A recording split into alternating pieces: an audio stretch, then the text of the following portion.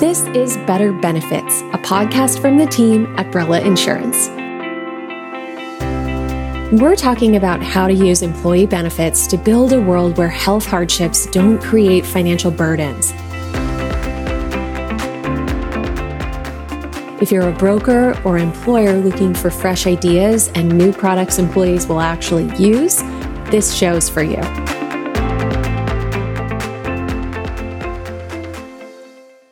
I'm Laura Cave, Director of Marketing, and I'm here with Chief Revenue Officer Mike Zerillo for Better Benefits episode number 4. Today, we're going to be talking about what's new and next in the world of group benefits. Are you ready for this one, Mike? I am, Laura. It's great to be back with you again.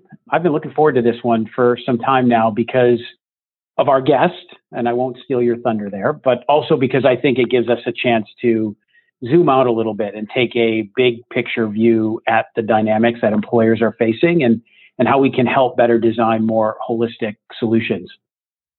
That's right. You know, group benefits are still the primary way that the average American gets health coverage, dental, vision, and financial tools like 401ks and health savings accounts.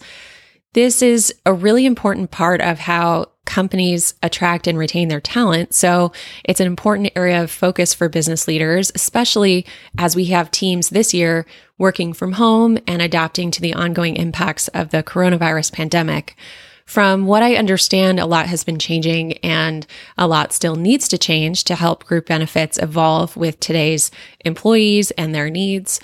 What would you say are some of the issues that you hear about from brokers? Yeah, I mean, we certainly find ourselves in a place that, many of us, whether it's on the carrier side or on the broker side, employers, employees, we're all sort of facing a new world right now and looking to sort of navigate some of the challenges that 2020 has brought along with it. I think in talking with brokers, obviously there's this focus on finding ways to cope with the rising costs that are always a factor on the health side of the benefits package. And with COVID, you've got a whole new range of issues and uncertainty to contend with. Impacts to cost, heightened employee awareness. You've got employees who have pushed care off from 2020 and into 2022. So lots happening there that I think all stakeholders need to sort of navigate and work around. We've talked about how the needs of the employees are changing also in some of our earlier podcasts. But if you think about it, we're in the midst of fourth quarter, in the midst of open enrollment cycle, and how to engage employees in this new world, how to help them understand their benefits and be comfortable and educated in their offerings is certainly top of mind for everyone. And lastly, I think technology continues to disrupt and hopefully improve how benefits are administered and used. But I think there's a lot of players that are still behind the ball on this. So lots happening in our space. And I think for our broker partners that we talk to and work with, they've got their hands full right now. Yeah. Well, I'm excited to welcome today's guest. It's Dick Mucci, who has been leading insurance businesses throughout his career. Most recently, Dick was president of the group protection business for Lincoln Financial Group. And prior to his retirement in December 2019, he was also previously executive vice president at The Hartford, where he led the employee benefit business. And he's done many, many other impressive things all over the world, but we appreciate him most around here for his advisory work that he's done for the team here at Brella. So welcome, Dick. Thanks for joining the show today. Thank you, Laura. Glad to be here. And hi, Mike. Nice to see you again. Yes, sir. I'm looking forward to our conversation. Yeah, me too. I'm always willing to talk about insurance and insurance business. Well, it's great to have you here, Dick. And we've had the opportunity to work together in the past, and it's been a really privilege for us to have you part of the team here as we've launched Brella. So really grateful for your contributions.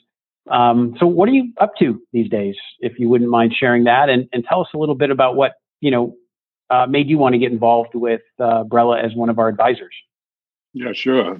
So, me, I can't sit still for long periods of time, but this retirement I began at the end of last year really was an opportunity to kind of take a different view of what I spend my time on. So I really developing a portfolio of activities that will keep me engaged, intellectually challenged. I love to solve problems. I like to help people. So, it does present, kind of a freedom to kind of explore different things. So I am coaching a couple of senior executives. I am getting more involved with not-for-profits. I joined one not-for-profit board, looking to join another soon. I am providing some advisory services to several tech startups. I'll get back to that in a moment. I'm also exploring opportunities that could be cultural or academic. Those things have not gone as quickly as I would like given the COVID environment. And I was going to travel the world, but that hasn't happened so far. Hopefully it will soon. We can do some traveling. So, a combination of things. And it's kind of interesting to have these different activities that some are related, some are not related. On your question about Brella, it goes back to, and Laura commented on this too, the need for Americans needing insurance. And this is something that's driven me my whole career in insurance. And even why I joined the insurance business, I found it a very people-oriented business. The things you do in insurance, especially the personal lines of insurance, the life insurance, disability, health, whatever, really impact people's lives. As I ran insurance businesses, certainly want to grow, we want to make money, but it also was very motivating to the people I led and to me to know that what you did really made an impact on people's lives and made a difference. So why I signed up for Brella was kind of in the context of this larger perspective is that there is a crying need for insurance coverages for rank and file Americans. They are underinsured or they don't have insurance. And I've seen too many situations where a family suffers a premature death, somebody gets sick or hurt, have medical expenses, and families suffer, people suffer, people lose their homes, kids don't get educated. And we as Americans tend to sweep that under the rug and don't pay attention to it until it's too late. And so I think the mission is to do a better job, and I think this is an industry issue, do a better job of providing protection to Americans, first by having them understand their needs and risks and what options they have, and to deliver those options in a very efficient way that is customer satisfying. So that's the challenge of the industry.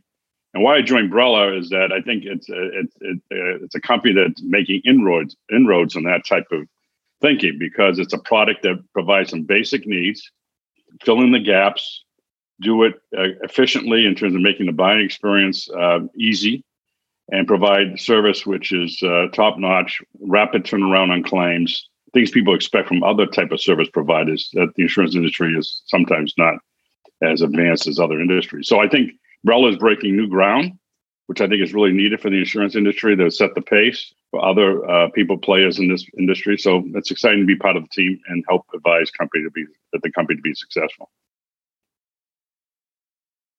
Yeah, that's great. And I think I go back to, a prior time where we spent some time together, and organizationally, I remember a real passionate cultural belief in what we were doing in helping the consumer there. So that sort of message, Dick, resonates. And I think, that's culturally very much part of what we're trying to do here at Brella. I'm curious from your perspective, how do companies like us or others that are looking to solve some tough challenges, especially for employees and their families, do you think that that's a winning proposition, or do you think they'll still be, because, it's a change and a shift, right? In some ways, because of how the buying decision is made, because of needs of consumers have shifted. Do you think, companies can actually be successful with that sort of cultural focus on making that positive impact for employees and their families? Well, absolutely. I mean, the trends are there. This is not something that's happening last year or two. It's a trend. If you look at the trends over 10, 20, 30 years, people looking to their employers to provide insurance benefits, and they're looking for ways to fill in the gap. So they have a sense of need. They just need somebody to help educate them, and also deliver the products which are meaningful and understandable in a way that's, like I said, a buying experience that people are more used to, which certainly has to have a heavy dose of technology. All of us are becoming more used to doing transactions using our mobile devices, for example, and the idea of filling out paper and waiting 90 days for an answer. I mean, those things, the insurance industry has to move past that. I think the insurance industry has traditionally worked through intermediaries. So what's new, I think, for insurance companies is to work directly with consumers, in this case, employees of employers. And that's a skill that has to be learned, and some companies are further ahead of that than others. But I think that's one of the breakthroughs. And again, technology plays a big role in making it easier. So this is just pivoting off the trends that have been occurring. In some sense, they're accelerating, especially in this world today. People with the COVID environment, people are more aware of risk, and that's something I want to talk about a little bit later. But I think it's a great opportunity. I mean, it's a great opportunity for the insurance industry to provide benefits that are needed, and tremendous growth opportunity for insurance carriers, people who serve the clients, brokers, consultants, and employers to do better serve their employees. So, yeah, I think it's here to stay. It's a trend, and those who capitalize on it will have the opportunity to take advantage of the trend. That's awesome. I think that's great. People don't often think of insurance as doing a social good, but I think in an environment where healthcare is as expensive as it is in the US, and so many, 2/3 of personal bankruptcies are because of medical bills. Half of Americans fear medical bankruptcy.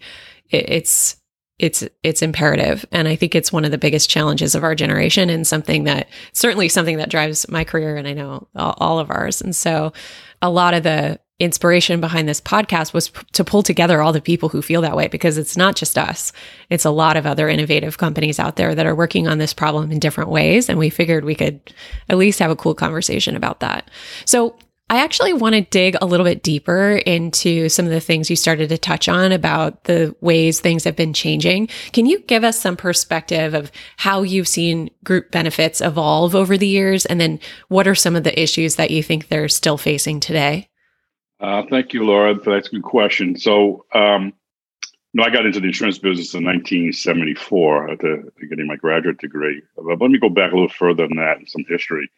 Employee benefits really became more prevalent after World War II because employers needed to attract employees and the economy was growing faster, and employers thought benefits was a way to attract and retain good employees.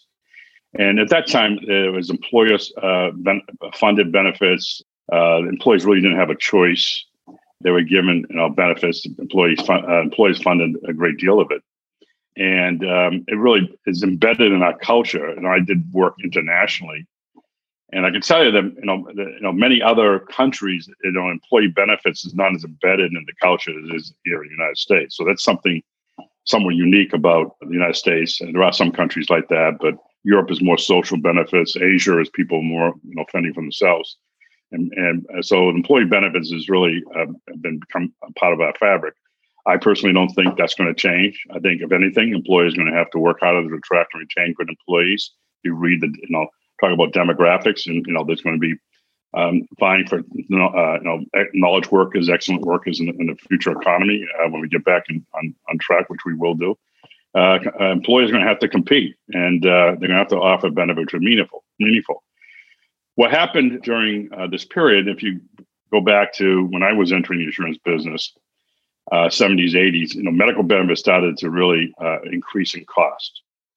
Employers were struggling to keep pace with that. So more and more of the funding went to the employees to pay for it. And then certainly in the last 20 years, 10 to 20 years, it's given rise not only increased premiums and cost sharing, but also higher deductibles, more co-insurance, just to control the cost element of what employers were seeing. So as part of that, employees did have more of a choice to make in terms of what benefits they were willing to pay for. Many employers offer more than one medical plan, for example, but also spilled over into other benefits. The employers saw the need for other benefits like disability insurance, medical gap insurance, dental, disability, and so forth. And employers were loved to sponsor those benefits because they were perceived to be valuable by employees, but not able to fund it all. So employee choice became more and more prevalent And as the employee paid more, they wanted more, obviously, in terms of what they were getting for their money. So that trend is still very much alive. That more and more of the insurance benefits provided at the work site are as a result of employee choice and employee funding, and I think that's going to continue. There's one other angle of this too. When I was young, I mean, people had. I remember the insurance agent from a company used to visit our house every month to collect premiums, right? The old debit life insurance. Many people had life insurance agents. Well, that's not true now. Only the top 3 or 4 or 5% of the working population, the affluent or emerging affluent, have insurance agents or financial planners. Most Americans don't have financial planners and insurance agents. So the only time they think about insurance is at the work site, and that's made it more pressing. The problem more pressing in terms of being able to speak to the insurance needs.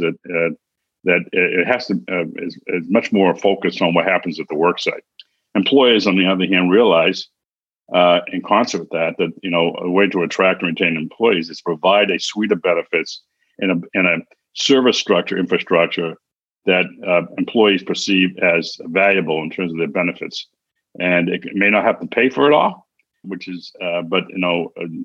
they need to provide it, and so I think that's the other trend that's happening that's fueling this acceleration of employee-sponsored, employee choice, employee-funded benefits of the worksite. Got it. So we've got rising costs, more products, more choice, different structures of who's paying for what, and employees are expecting that choice and looking at it more carefully because a lot more of their dollars are going to it than maybe went to it in the past. Yeah. Exactly.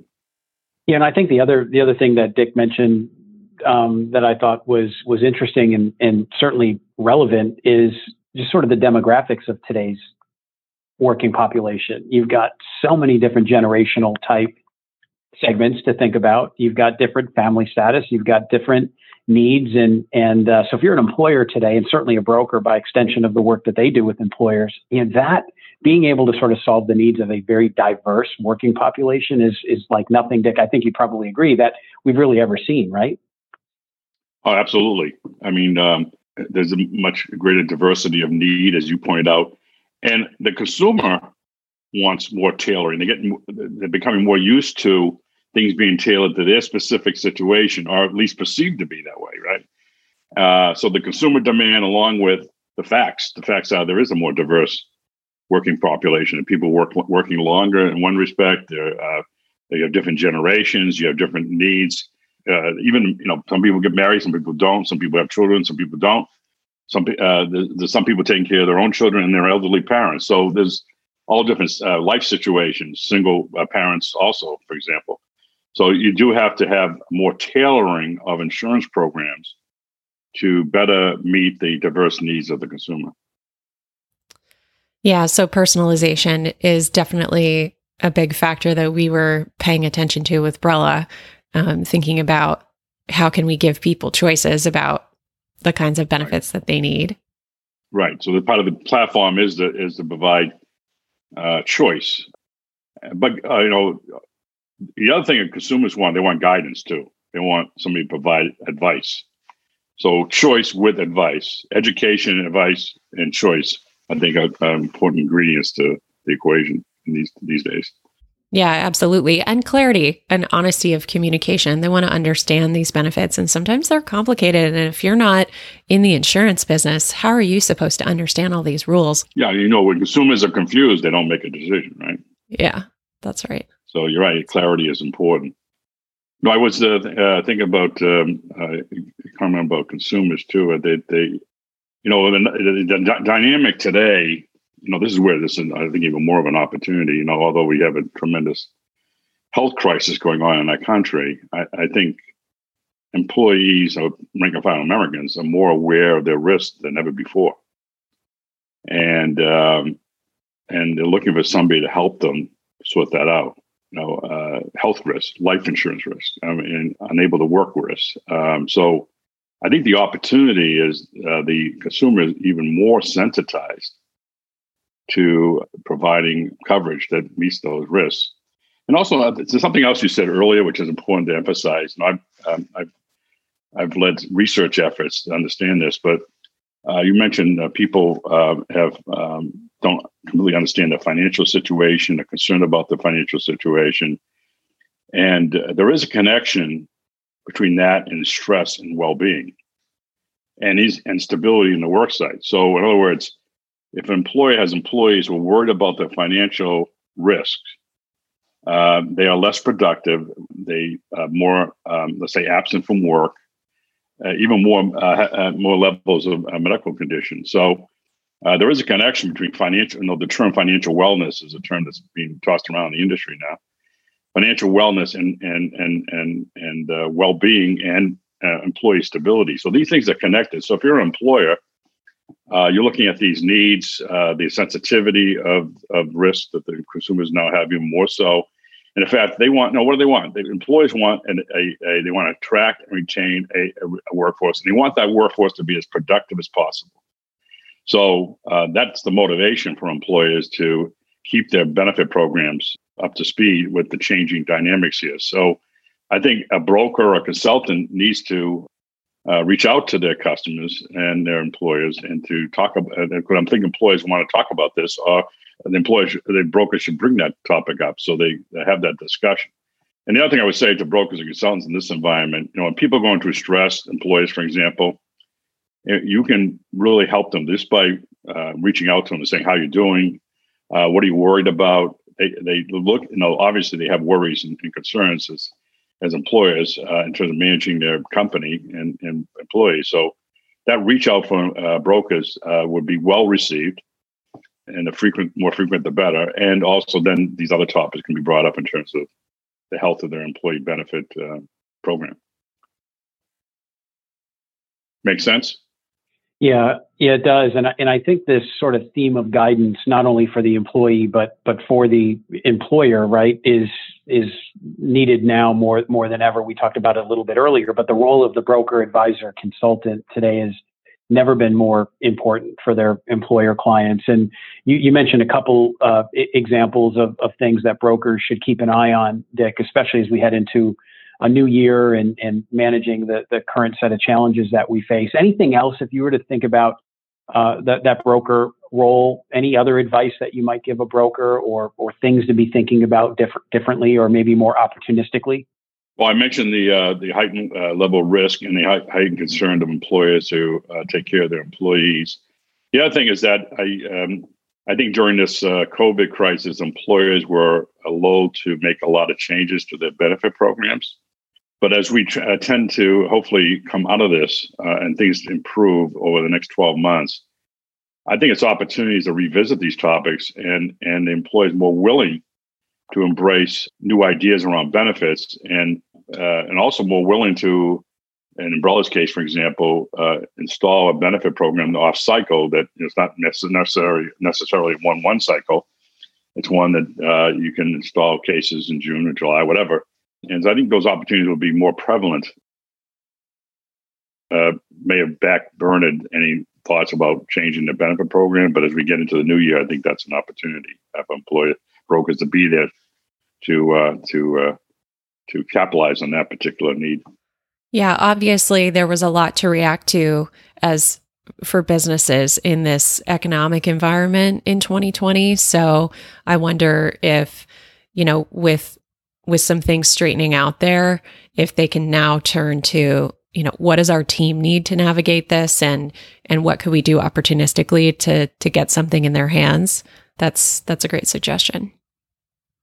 Yeah, and I think it may even be, depending on how long some of these challenges stick around, and they could be here for some time. I think it's also just adjusting to the new normal, right? Maybe not necessarily waiting until things get back to the way they used to be, but for brokers and employers, finding ways to adjust to this new world that we find ourselves in, I think is certainly important. And as we've engaged with brokers, I think, Dick, you're spot on. I think this fourth quarter especially has posed, all kinds of challenges that everyone has been trying to figure out and manage, and making changes on top of everything else, I think certainly is a dynamic that we've seen in the market. But as I've mentioned, I know Laura and I talk about this. In fact, just this week had a discussion with a broker partner. At the end of the day, injury and illness and the challenges that we've talked about as far as what Brella is looking to solve, they don't necessarily wait till every fourth quarter. Things happen all the time for employees. Employees continue to have concerns and stress relative to healthcare costs and some of the gaps that exist there. So it's going to require all of us, I think, to adjust to this new way and new world that we find ourselves in. Mm-hmm.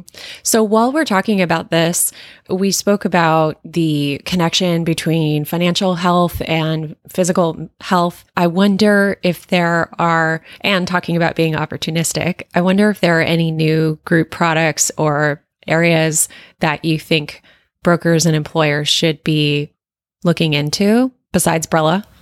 Well, I think that's certainly something we all should think about. I mean, let's look at some basic life insurance coverages, right? I mean, unfortunately, I think all of us in America are much more aware of our mortality and what bad things could happen to us, right? Mm-hmm. We as optimistic people, we tend to not pay attention to those things, but it's not exotic. But people don't have enough life insurance, and their families will suffer if something happens to them. Also, I think in the life insurance vein, I think what's interesting, you have your group term life insurance, but I think what's growing is to be able to employees purchase what we call permanent life insurance, which is provided over on a level premium basis over a period of for a lifetime. I think those products are becoming more prevalent and people more interested. So life insurance products, I think, anything to fill in gaps around medical or absence from work. Certainly a heightened attention. There's a growing trend of paid family leave, for example. Mm-hmm. A lot of it's being driven by regulatory actions at the state level. And more employers are providing family leave, but paid family leave. So again, trying to provide a floor of protection for people who can't be at work for either health reasons or they're taking care of a relative who is ill. And those types of things, or even maternity. But and then gap fillers around health insurance programs. As I mentioned, health insurance programs have become employers, in order to control costs, have moved to higher deductibles, more co-insurance. I think this again is a long-term trend, but employees have less confidence that their medical coverage would be sufficient, and also a greater awareness that beyond just the medical bills, if somebody gets seriously ill, there's other costs associated with that. And, who's going to drive, how are you going to drive the kids to school, daycare, any physical adjustments to how you live need to be taken care of. So I think people are more aware, not only of the risk of medical coverage, but also the fact that there are gaps and that paying your medical bills is not the whole story. I mean, if you look at the latest election and you look at the polls and what's on people's minds, healthcare is a vast majority of Americans are worried about their healthcare. So there's a lot of reasons for that, but one of which is that they don't, they know there's gaps and they know that things happen when they when a medical situations, either injury or sickness befalls somebody in a family. And you have single family earners, and you have even two earners in a family are dependent on one another. These things are all coming into play that make it more of a pressing issue. Thanks. That's really helpful. Okay, Dick, one more before we let you off the hook. We always want to try and leave our listeners with something practical that they can act on. And I know that you mentioned that you've done some recent leadership coaching and other advising, so I guess question is there a book or a resource or a track that maybe you've had some experience with that's had a big impact on you and as a professional or just as a person that you might recommend to our listeners? Well, that's a loaded question, Mike. A lot of things I could say. Let me just say that I came into the insurance business as a financial person. I'm an actuary by training. But early in my career, I started leading insurance business and became quite aware that if you're going to lead a business, lead a group of people or any community of people, leadership traits are even more important than understanding the financials, right? So I've always been interested in leadership, culture, motivate people, how to get people to follow. And I think, and that, that could be small groups of people, large groups of people in your own family. And I think it's important. I've always found it interesting to learn from other leaders, and I don't think you ever stop learning because people continually change. Right? You mentioned the new dynamics, new environment we're in. We're all learning better leadership traits. But I like to study and read about leaders who've gone under stressful situations, and some of them, historical. I remember reading Doris Kearns Goodwin's books about the Lincoln team of rivals. A very interesting story of Lincoln and how he assumed the presidency under very stressful situations. I am now reading David McCullough's book about Truman. He won the Pulitzer Prize for this book. It's 1,100 pages, so it's a good read. It takes some time, but it's really, really interesting about someone who came up, essentially a farmer from Missouri, and unexpectedly got into politics, had a modicum of success, became a senator, and kind of by default fell into a vice president position. And 3-4 months into being elected vice president, Franklin Roosevelt passed away, and he became president. And he was a lot of people did not appreciate or undervalued what he brought to that equation. And he was just exactly the right man for the job at that point, to read the story and what he was able to do. So, I think I would recommend reading any leader, a business leader, political leader, a community leader, who, especially if they've gone under stressful situations. And I think we can develop traits, because we're all going through stressful situations, right? So it's on leadership in your own life, not just other people. Yeah, especially now. And how people deal with that. Right. In fact, even yesterday, I was reading an article by, an interview with Jamie Dimon from J.P. Morgan Chase. He talked about the qualities of leadership. And he said, being the smartest person and the most experienced person is not as important as other traits. He talked about humility, talked about being fair and open-minded, and being authentic. And this is out of Jamie Dimon. If you know Jamie Dimon, he's not the most humble. He actually said in the article, I'm not the most humble person, so he has to work on that.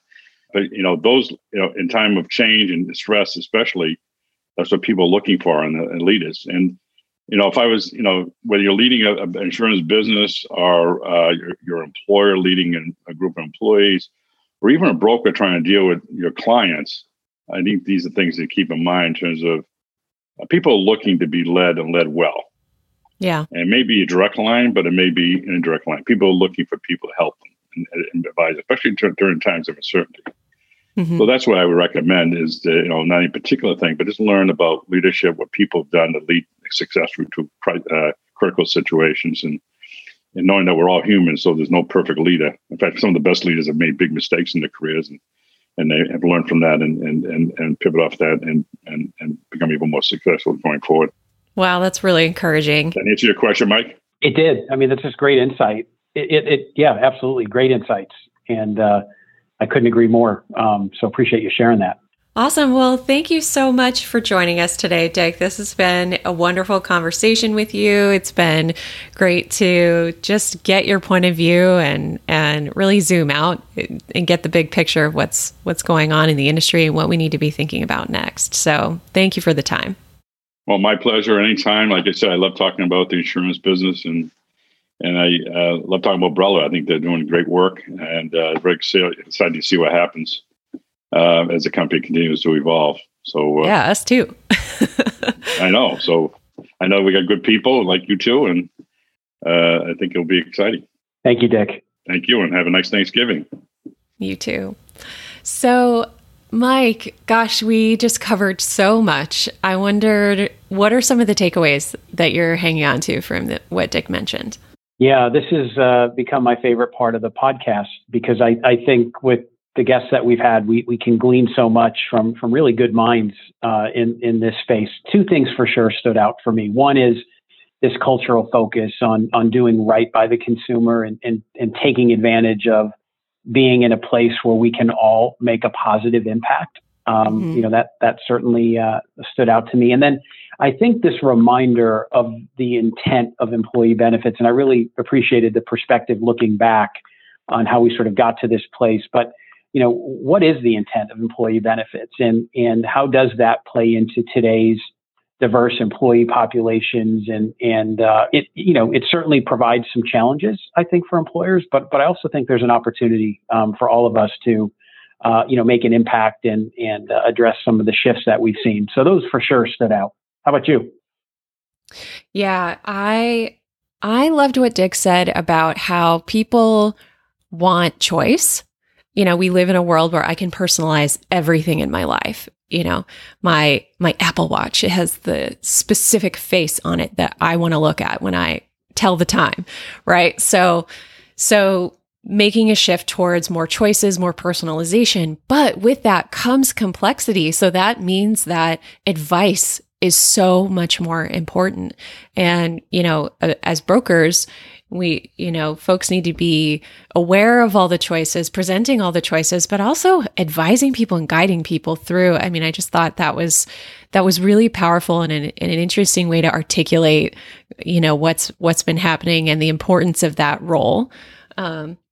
And I also loved what he said about the connection between health and financial wellness and productivity. I think it's so important that, the research shows that people who are stressed, whether it's about a health issue in the family or a financial issue, are not as productive at work. I know we've seen this in 2020 because, that what we've experienced is not just a health crisis, but it's a financial crisis in our country. And so certainly that's reflected on the family level, on the individual level. And so whatever we can be doing to give people peace of mind about their finances, that gives them peace of mind about going to seek the healthcare that they need, taking the time that they need to address health issues in the family with paid family leave. All of that was really interesting way to sort of put the challenges of this year into context and figure out, how do we step in a holistic way that's going to solve the productivity issues that are really of concern to employers who are really trying to take care of their workforce and put them in a position to be successful. So I thought that was really, really interesting. Absolutely. And I think it ties into sort of the last comment that Dick made around leadership, right? And whether you're formally a leader or not, we can all sort of lead in stressful environments to help make that positive impact we talked about. And I think tying it back to some of the more important leadership traits is a good way to look at it, right? Everyone is looking for that guidance to sort of get through the tough times or the stressful situations. We all find ourselves in those right now. So I thought that was a good reminder of how to sort of operate, right, when things are a bit uncertain and stressful. Yeah, absolutely. So that wraps up another exciting podcast, Laura. Yay. Always a pleasure. Thanks for leading the charge here. So in wrap up, if any of this discussion resonated with you and you want to learn more or get involved, email me, mike@joinbrella.com or sales@joinbrella.com. We're working with brokers and their Texas-based clients right now. We may have missed the open enrollment cycle, but as Dick mentioned, we are anxiously looking to see if we can help make an impact regardless of the time of year for employers and their employees. So don't wait until the next benefits cycle to give us a holler. We're excited and ready to work with you. So with that, we'll wrap up another exciting Better Benefits podcast. Visit joinbrella.com/podcast for notes from today's show. And if you liked the episode, share it with a colleague. This helps us spread the word. Be sure to subscribe or follow in your favorite podcast player so you don't miss our next episode. And that's a wrap. This is Laura Cave and Mike Cirillo from the Better Benefits Podcast. Thanks for listening and have a great week.